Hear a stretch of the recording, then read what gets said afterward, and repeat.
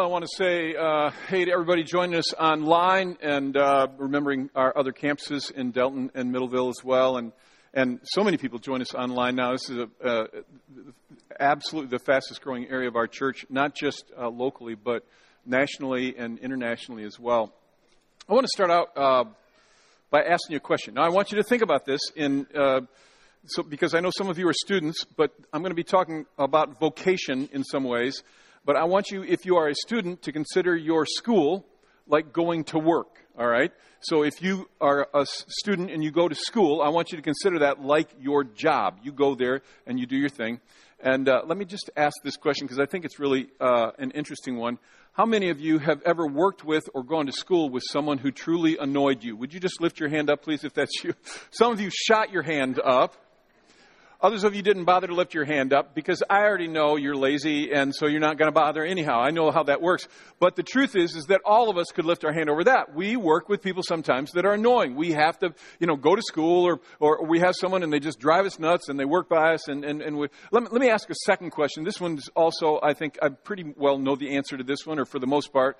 How many of you have ever worked for someone? In other words, you've had a boss or a teacher that you truly... Now, before you answer this, if you work at TVC, we're not asking you to take part in this, but you had a boss or someone, that you work for that you truly disliked. Would you lift your hand if you had... All right, a lot of you work for people you did not like. It's interesting how that works. It's like, oh my gosh, we go to work and we think it should all be good, and it's not so great. When I was 16, I left home. And I had to support my own way, and so I worked in a lot of different jobs. I was never fired. I've never been fired my whole life, but I worked lots of part-time jobs. One particular job that I worked at, it was a retail business, and I don't know how to say it in any other way than the guy that owned this business was just depressing to be around. He'd come in at night when we were closing up the place, and he'd go, well, another day, another dollar. And I mean, it's like you want, you just like, you're horrible, But the worst part of working for him is that no matter how hard you worked to please him, you never could. Some of you know what I'm talking about. It was one of those bosses where you could never please him. You would knock yourself out to do everything just so, and then he would come in, he would see it, but he would not acknowledge it, and then he would notice something else that was not perfect, and he would criticize you for it. And so I finally got to the place where I said to myself, this is a part-time job. I'm not real happy here. And so I decided I was going to quit. So the next day, I'm working there. And when he comes in at night at closing, because he would come in and take the cash and everything at closing, he came in and I said, hey, I called him by name. I said, I just want to let you know that I'm quitting and wanted to see how much notice you would need me to give you. I want to be able to give you appropriate notice. Before I could even finish that sentence, he went, you're fired, just like that. As soon as I said, I want you to know I'm quitting and you're fired. And I looked at him, I said, well, you can't really fire me because I just quit. And he goes, yes, I did. I fired you. Now, I don't know if he had a quota he needed to fill or something, But he said, yes, I did. I fired you. And I said, no, you didn't fire me. I quit. And then he went on to berate me. I mean, I remember, this is many, many years ago now. But I remember this so well. He just berated me. He said, you are a loser and you will never amount to anything. At one point in our conversations, I told him there was this plumbing and heating and cooling outfit that was in that town where I was born and raised. And I told him, I said, I'd love to work there because it was a big outfit. They had these distinctive red trucks that they drove. And I said, that'd be really cool to work for an outfit like that and be a plumber for those guys. And he said, those guys, he named the business. He said, you will never work for them. You are not good enough. They would never hire you. And finally, I just threw up my arms. I thought, I don't need to be berated. I'm not getting paid anymore. So clearly this is the notice the guy needed. So I left. The interesting end of that story is that 2 or 3 months later, I got hired by that plumbing outfit. Now, I'm just slightly ashamed to tell you the rest of the story, which is I was driving one of those distinctive red trucks one day when I saw him on the sidewalk. And I simply could not resist rolling my window down, sticking my arm out, and laying on the horn for about 30 seconds as I waved and grinned like an idiot at the man. And it's really a shame that I did that, but it felt so good. It's an interesting thing about work. As important as family is, and it is critically important. We've been talking about it a lot in this series, as important as it is. For most of us, we spend at our jobs or even if it's school, as many or maybe even more waking hours with the people that we work with than the people that we call our family. It's crazy when you think about it, because we would prioritize our family. We'd say our family is like, it's like God, family, work, whatever. But in terms of time, and especially even almost quality time, often it's more hours are spent right there at work. And work, of course, places a certain level of performance demand on you. It's not like home, where you can, as Dad always said, scratch where it itches. You can just relax and lay back. It's not like that kind of thing. You got to perform. You're there. And so you add the performance level, the amount of hours, and then the eccentricities of the people that you work with, the weirdness, the annoying parts of the people that you work with. And then you add, all those things together. And sometimes work can just be like very hard. Very hard. Some of you who are listening to this, you view work these days as an endurance contest. You have to work because you have to pay your bills and all that. You have to go to school because you need your education, and your parents would kill you if you didn't go. But you don't view either one of, it's like, I view that as something I have to endure and get through, and you hate it. You hate it. It's like this miserable, frustrating thing that you have in your life. And many of us have had these thoughts. Maybe you haven't said them out loud, but at work you've actually had the thoughts, if you would just tell me what you want me to do, just give me my job and then leave me the heck alone. I will do the work and I will get it done and I will be much happier and I will do what you want, but just leave me alone. And so many of you have thought that. If you could just make the people around me go away, I'd do my job and I'd be happy. Because people can drive you nuts at work sometimes. Come on, anybody with me on that? I mean, I know this. I've often said, I'd be a great pastor if it wasn't for people.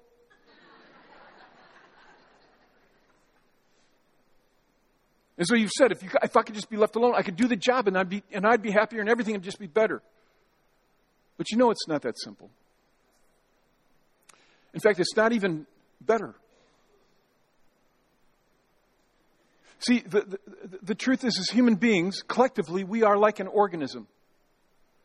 And we are intertwined, and we actually operate better and do more and accomplish, in many ways, so much more when we are connected in healthy ways. We are, and it's cliche, but we are better together. The wise man Solomon says it this way, Ecclesiastes 4:12, he says, though one may be overpowered, in other words, when you're alone, you can be taken down. Two can defend themselves. Something begins to happen when you bring people together that is exponential, synergistic. And he goes on, he says, and a cord of 3 strands is not quickly broken. And that is absolutely true. Now, I know this is remedial. Okay, I know you know this. But just hang with me a minute, and then we'll move on. No great athlete, what we would call superstar, no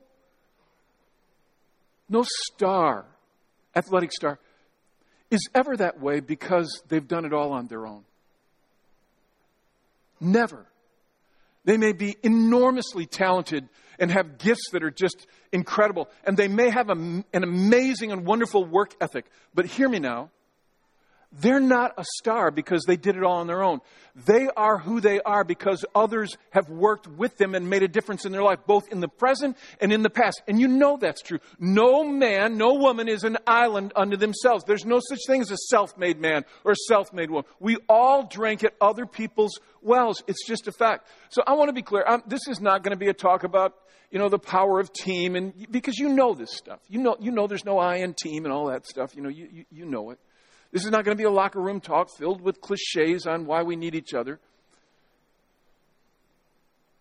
But I do want to talk about your job or school, if that's your job. Because I think you have a choice. You can grind through your days. Another day, another dollar. You can be miserable. You can be a person who talks about, I have to work with these people that are idiots. I have to live in this environment, 8 hours a day, 8.5, 9 hours, whatever it is. I have to work at this stupid place. You can be ground down by it. You can complain about it. You can bellyache about it. You can be a victim. You can be subject to the negative atmosphere of the place that you work. You can do that. Or, and this is my contention, some of you won't agree that it's possible, but I actually believe we can be atmosphere changers. I'm actually of the conviction that instead of wallowing in how bad the workplace is, instead of wallowing in how bad the relationships are with the people around me that I work with or whatever it is, that I actually have some potential to change the atmosphere. That what I do can make a profound difference in the lives of the people around me. Instead of being dominated by the atmosphere, I can actually be a part of changing it. And that's where I want to start this talk because, see, I believe you can. I do. And I believe you can, not because you're some rock star, you're some super cool person. You may be those things, but it's not because of that. It's because of something that has been given to you. And this is what we're talking about from the beginning of this series when we started at Easter, this greatest thing idea. I believe that you've been given the greatest thing, which I defined from the very first weekend, and we've been talking about it every week, and that is you have been given God's love, which is meant to come to you and then go out, can anybody help me? Through you. And it is, this is my contention, it is the single greatest thing in the history of humankind. Of all the things you'll ever be involved in, the coolest vacations, the best experiences, the most romantic relationship, the greatest wealth, the possessions that you'll have, of all the interactions with people you'll ever have, the single greatest thing you will ever be engaged in, the premier important thing, is the love of God. My contention is that is because God's love always wins. As I said from the very first weekend, when we were on Easter weekend, we were talking about this. God's love always wins in life, and Jesus validated this, and in death. Nothing you have, nothing you engage in, nothing in your life will matter more than this greatest thing called God's love, which always wins. In fact, that's kind of become a mantra as we've gone through these weeks. God's love always wins. And I've asked you, at least the weekends I've been speaking, if you would just say it out loud with me. So would you say it out loud? And let's put a little energy into it. God's love always wins. Therefore, that means that His love will win in the workplace or in the schoolyard or in the classroom or wherever you're at, that if you choose to walk in it and not only let His love flow to you, but then as He whispers in your ear, now you give this same love that I've given you to other people, as you let it flow through you, it can change the atmosphere. It can change. And again, it's not because you're smart. It's because of what's in you. You've been given God's love, which is manifest by His very Spirit. This is what I love about what it says in 1 John 4:4. It says, you, dear children, are from God, and you have overcome them. Referring to the forces of darkness, the darkness in the world around us. You've overcome them because the one who is, what are these two words? In you. The one who is in you is greater than the one who's in the world. In you. Sometimes I just wish we could get this, because the mission of TVC is connecting people with God. Here we are. We sit out in Podunk Holler. We're in rural West Michigan, in Delton, and Middleville, and Hastings, a small rural community. And in us lies the power to impact institutions and businesses and neighborhoods in all kinds of places, when we make the decision that I will not step back and just be a victim and talk about how horrible it is to have to go to work and endure another day at work and just do the job and hate it and get out of there, but instead make the determination that I will live by the greatest thing, by God's love, and that my life actually can have an impact on the atmosphere. It can change how things look. But it's not easy. I mean, I'm going to be straight up with you. This stuff is way easier to preach than it is to live. I get up here and rant and rave, we can change. And then I walk out of here and somebody upsets me. It's like, he's an idiot. I mean, anybody know what I'm talking about? It's easy to quote, verses and talk all this stuff. But I'm of the absolute conviction that this is right. And that God actually calls us to have a different perspective on how we go to work and how we go to school and how we do our lives than people who are without Him. Because in us is the greater one. We have been given this incredible and remarkable love of God. And I'm not saying that it's easy. I'm simply saying that it's doable. And that it's worth going after because the one who is in you is greater. So what I want to do is I want to give you 3 thoughts and on how we live out this greatest thing so that we can actually change atmosphere at work, change the atmosphere at our home or at the school or wherever we're at. This first one is so important. So important. And it has to do with the idea that if you want to create a greatest thing atmosphere, you have to honor creation. Honor creation. Now, let me explain what I mean by that. So some of you are going to be like me. I'm a fairly driven person. My wife says I have 2 speeds, on and off. And if I'm on, I'm just, and if I'm off, I'm like, that's all there is in me. And when I'm on, I find myself zipping from one thing to the next. Anybody in here like that? I'm just moving on, baby. I'm going on. I got something to do. And it's so interesting. This happens to me periodically that I'll be in the middle of my, Zoom. I'm on to the next thing. And then somebody by me who's a little bit more observant in life will go, oh, wow, look at that. Now, sometimes I just race on by. I'm like, I don't know what you're seeing, but forget it. I'm on to the next thing. But sometimes I'll stop and I'll be like, what? And that. And then they'll point to some wonderful thing. Maybe it's a sunset. Maybe it's the laughter of a child.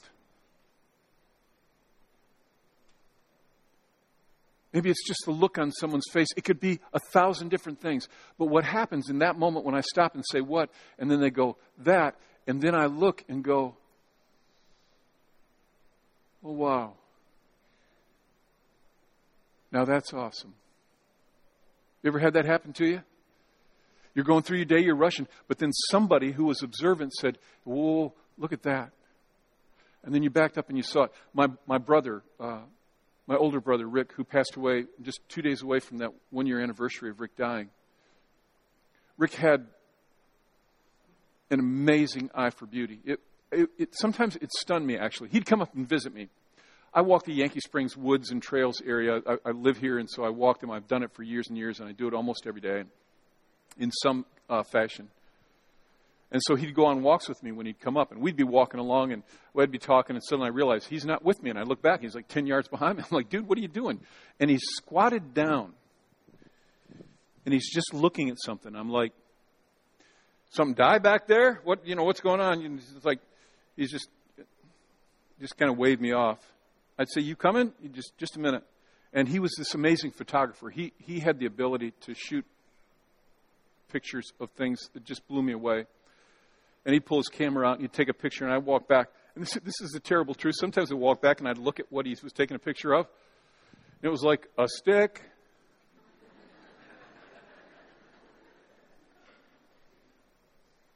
Until I saw the picture. I cannot tell you how many times this happened. And then I would go, oh, wow. And it would be just some formation in it, some little thing. And I'd walked by it dozens of times and never seen it until somebody said, take a look at that.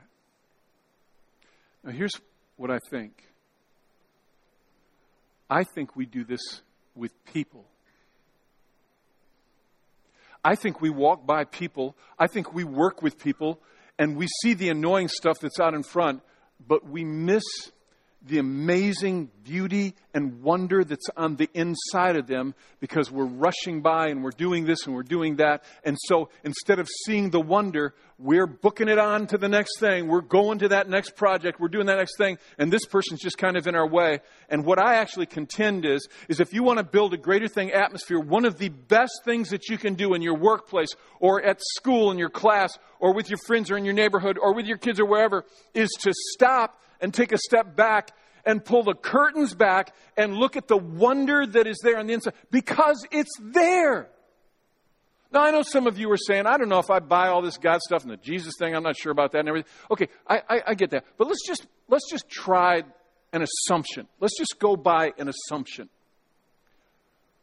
Let's go on the assumption that mankind, humankind, all humans were created in the image of, what do you think? God. They were made in the image of God. Now, we believe that at TVC. That is a core belief that we have, that humankind was made in the image of God. If that were true, assuming that were true, do you think then there is wonder in people? Okay, that's a question, so I'm looking for some kind of response. I feel like I'm looking at a painting out there. You're just all... If they're made in the image of God, is it a safe assumption that there is wonder in people? Yes. In all people? Yes. And I know some of you are going, you don't know my boss. He was made in the image of Satan, you know. I know sometimes it feels that way. But if it's true that every human being was made in the image of God, then there is wonder in them. And you may have to push the curtains back, and you may have to push through the brush. You may have to get to the back of the wardrobe to find Narnia. But there is wonder there. And my contention is that when we see it, and then we actually call it out, something remarkable begins to happen. Actually, more will begin to show up. Because what you center in on, you see. And I just think some of us, we need to be challenged along these lines. This is a huge thing. I read a book a while back. I thought this guy had a great thought. He talked about what he called conversations based on 4 letters. And those 4 letters are I, C, N, and U. And they simply represent the words that you would say if you're saying the letter. I, C, and you. And that you speak those to people. That you pull back the curtain and you look in and you see wonder, and then you tell them, I see in you this amazing thing. I see in you a heart for people. I see in you a commitment to do things with excellence. Now, I know some of you are going, I see in that guy that works by me nothing good. I understand that. But it's there.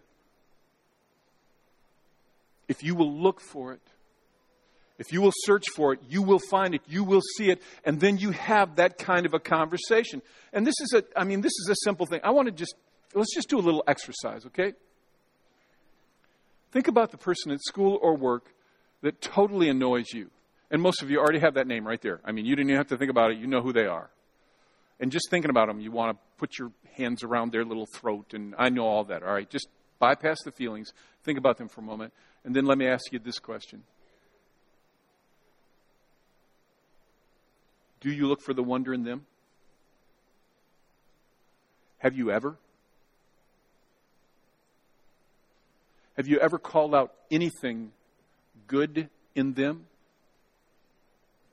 Now look, this is easy to preach. This is not easy to live. I understand how hard this is, and I realize in my own life I have to do this so much better. But I'm just asking this question. Do you do that? Seriously, do you do that? Do you look in them? Do you see some good thing? And then do you call it out? Have you ever said to that person, I see in you? It's an interesting thing when you think about it. Sometimes when you see something good in someone, you may see something they don't even see in themselves. Now, I'm talking about the workplace, but can I just speak to parents for 1 second? Do you know how much your kids long to hear you say, I see in you? They are waiting for those words. Not, you never sit still. You never listen to what I say. I see in you. And they long to hear Him from you. You know what's interesting is that sometimes, and I think most of us don't even know this, but sometimes the thing that annoys us about people actually is a hint to the wonder that's in them. But because it grates on us, it's like we can't see it. But it's a hint to it.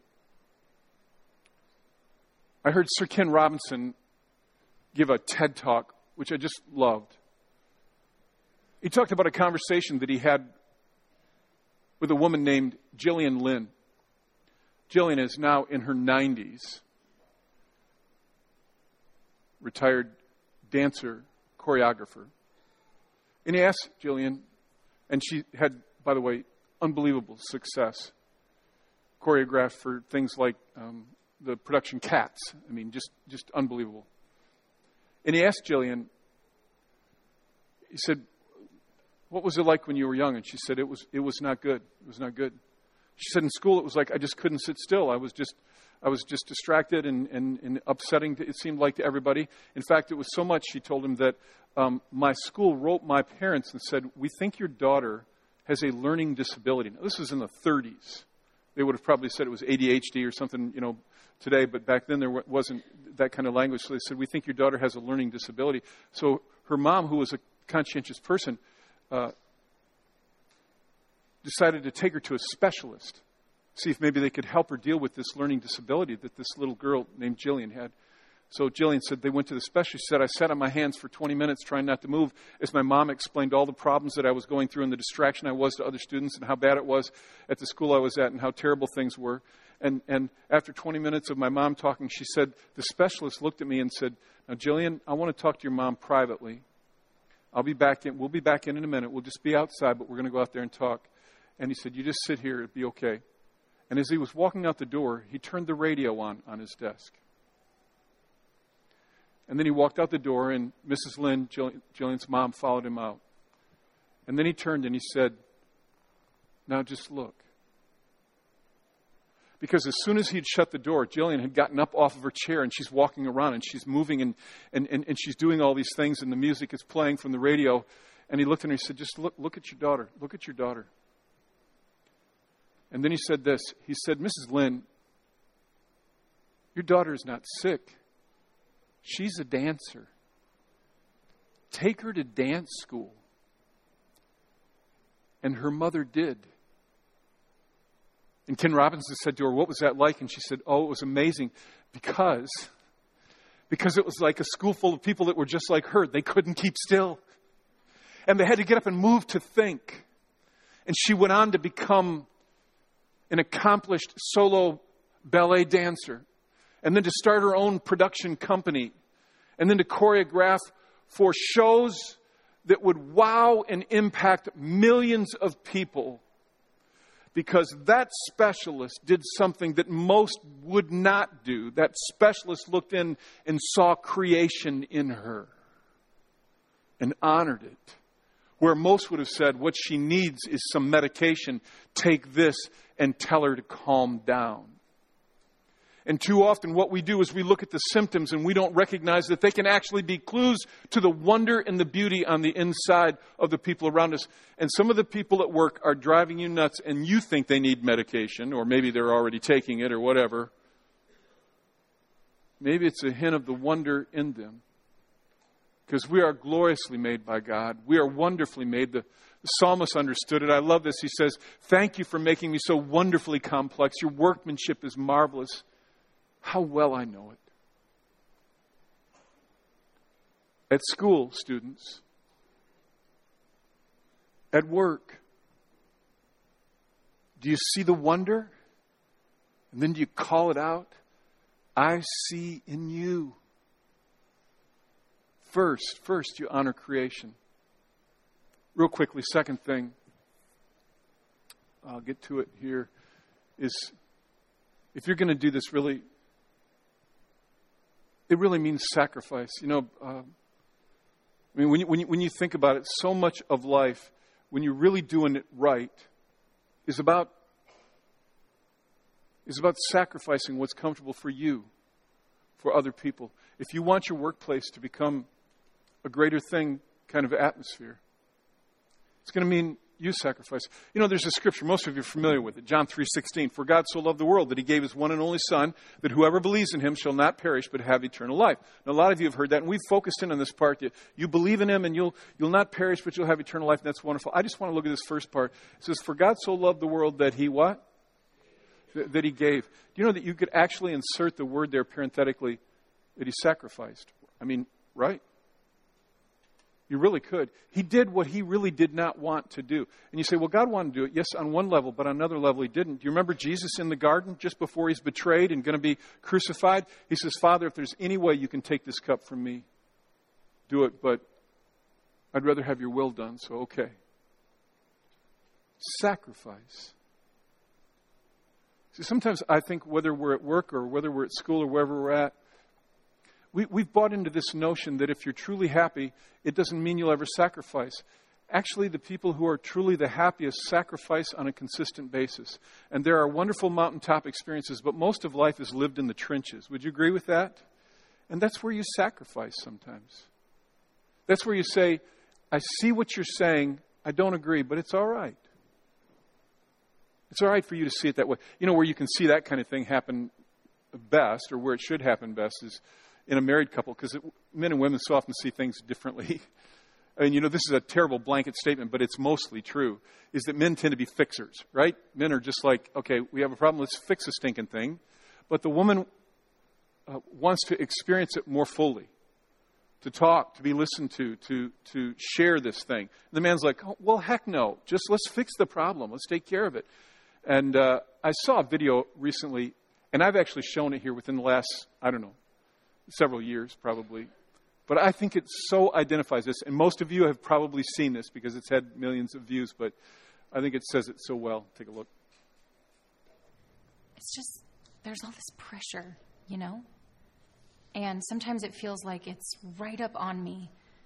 And I can just feel it. Like literally feel it in my head. And it's relentless. And I don't know if it's going to stop. I mean, that's the thing that scares me the most, is that I don't know if it's ever going to stop. Yeah. Well, you do have a nail in your head. It is not about the nail. Are you sure? Because, I mean, I'll bet if we got that out of there... Stop trying to fix it. No, I'm not trying to fix it. I'm just pointing out that maybe the nail is causing... You always do this. You always try to fix things when what I really need is for you to just listen. See, I don't think that is what you need. I think what you need is to get the nail See, you're out. not even listening now. Okay, fine. I will listen. Fine. It's just, sometimes it's like, there's this achy, I don't know what it is. And I'm not sleeping very well at all. And all my sweaters are snagged. I mean, all of them. That sounds really hard. It is. Thank you. Ow! Oh, come on. Ow. If you would just... Don't. I cannot tell you how many times I've watched that silly thing. But it's so true. And I love the part where, you know, she's saying, I just had this achy in his eyes go off to the side like, you know, this could be resolved. We could, but then he's willing to say, okay, it must be hard. Can I just ask you to do that with people that you're engaged with at work? Yeah, I can see where that'd be hard for you. That's called sacrifice. And sometimes that's just the step that you have to take. You have to sacrifice.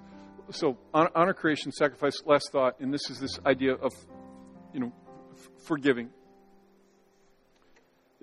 Maybe this is just me, but this is an observation that I've made, is that most people, if you talk about forgiveness, they're going to go, yeah, I know, I need to forgive my wife or my husband or my kids or my family or whatever. I know, no, yeah, I get it. But when it comes to work, it's like we think they're just idiots, and we don't seem to put this idea of forgiveness needs to go to them as well. They've offended me. I either need to quit or they need to get fired or something bad needs to happen to them. They need to die, whatever it is, It's like we don't think in terms of forgiveness for the people we work with. But this is what the Bible says. And this is very clear on this. It says, you bear with each other and forgive one another if any of you has a grievance against someone. You forgive them. This is what he says. You forgive as the Lord forgave you. Which means they don't deserve to be forgiven, but you forgive them. This is like job one. You forgive them. You let it go. Now, I know some of you are going, it's just not that simple. They betrayed me or they lied about me to my boss or I understand all that. I understand they don't deserve it. I understand they're bad. I get all that. That does not alleviate the need for you to forgive. You know what they say? They say unforgiveness, not forgiving, is like drinking poison, hoping the person who hurt you dies. And it just makes you sick. Now, someone said to me last night, as soon as you started talking about forgiveness, Jeff, tears started rolling down my eyes. But how do you do that? How do you do that? And this is my response. Just as an act of your will. You forgive by faith. Now, what does that mean? That means that you can forgive someone and not feel better. This is where people get so screwed up about forgiveness. They think if I forgive, then I suddenly have to go, I forgive. Everything's wonderful. That doesn't feel like you can forgive and still have feelings of anger. You can't avoid. You can't just shut down your emotions, your anger. Sometimes it's there. You can forgive and you can have feelings of pain and hurt and frustration and sometimes even little scenarios that try to run through your mind. But when those happen, this is what people who forgive do. They say, "No, I forgive them. I forgive them. I forgive them." And you may have to say that 1,000 times. And you do that, and then one day, those feelings lift, and it changes. But it starts by you, by faith, forgiving them. I forgive that person. I let it go. You know what a beautiful picture of forgiveness is? Baptism, actually. Especially the way we do it at TVC, where you're talking about immersion. So when that person is baptized and they go down into the water and then they come up out of the water, it's like they've been washed of their sins, of their past, and they come up free symbolically of that past and that sin. And that's what you do when you forgive. You wash people of their sin and you let it go. And you release it. And you don't just free them, you free yourself. You honor the wonder, the creation in them. So, it's just so powerful. You willingly sacrifice and you forgive. I don't know what God's speaking to you. I hope you respond to that.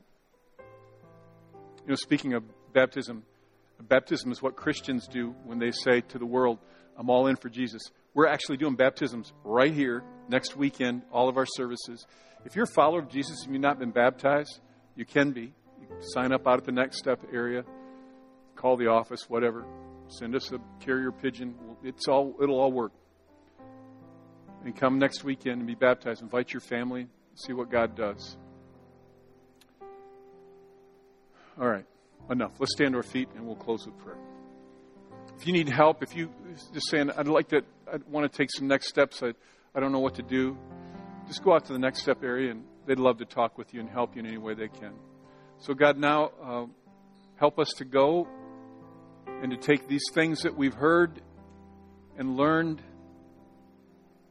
and processed a little bit and actually act on them.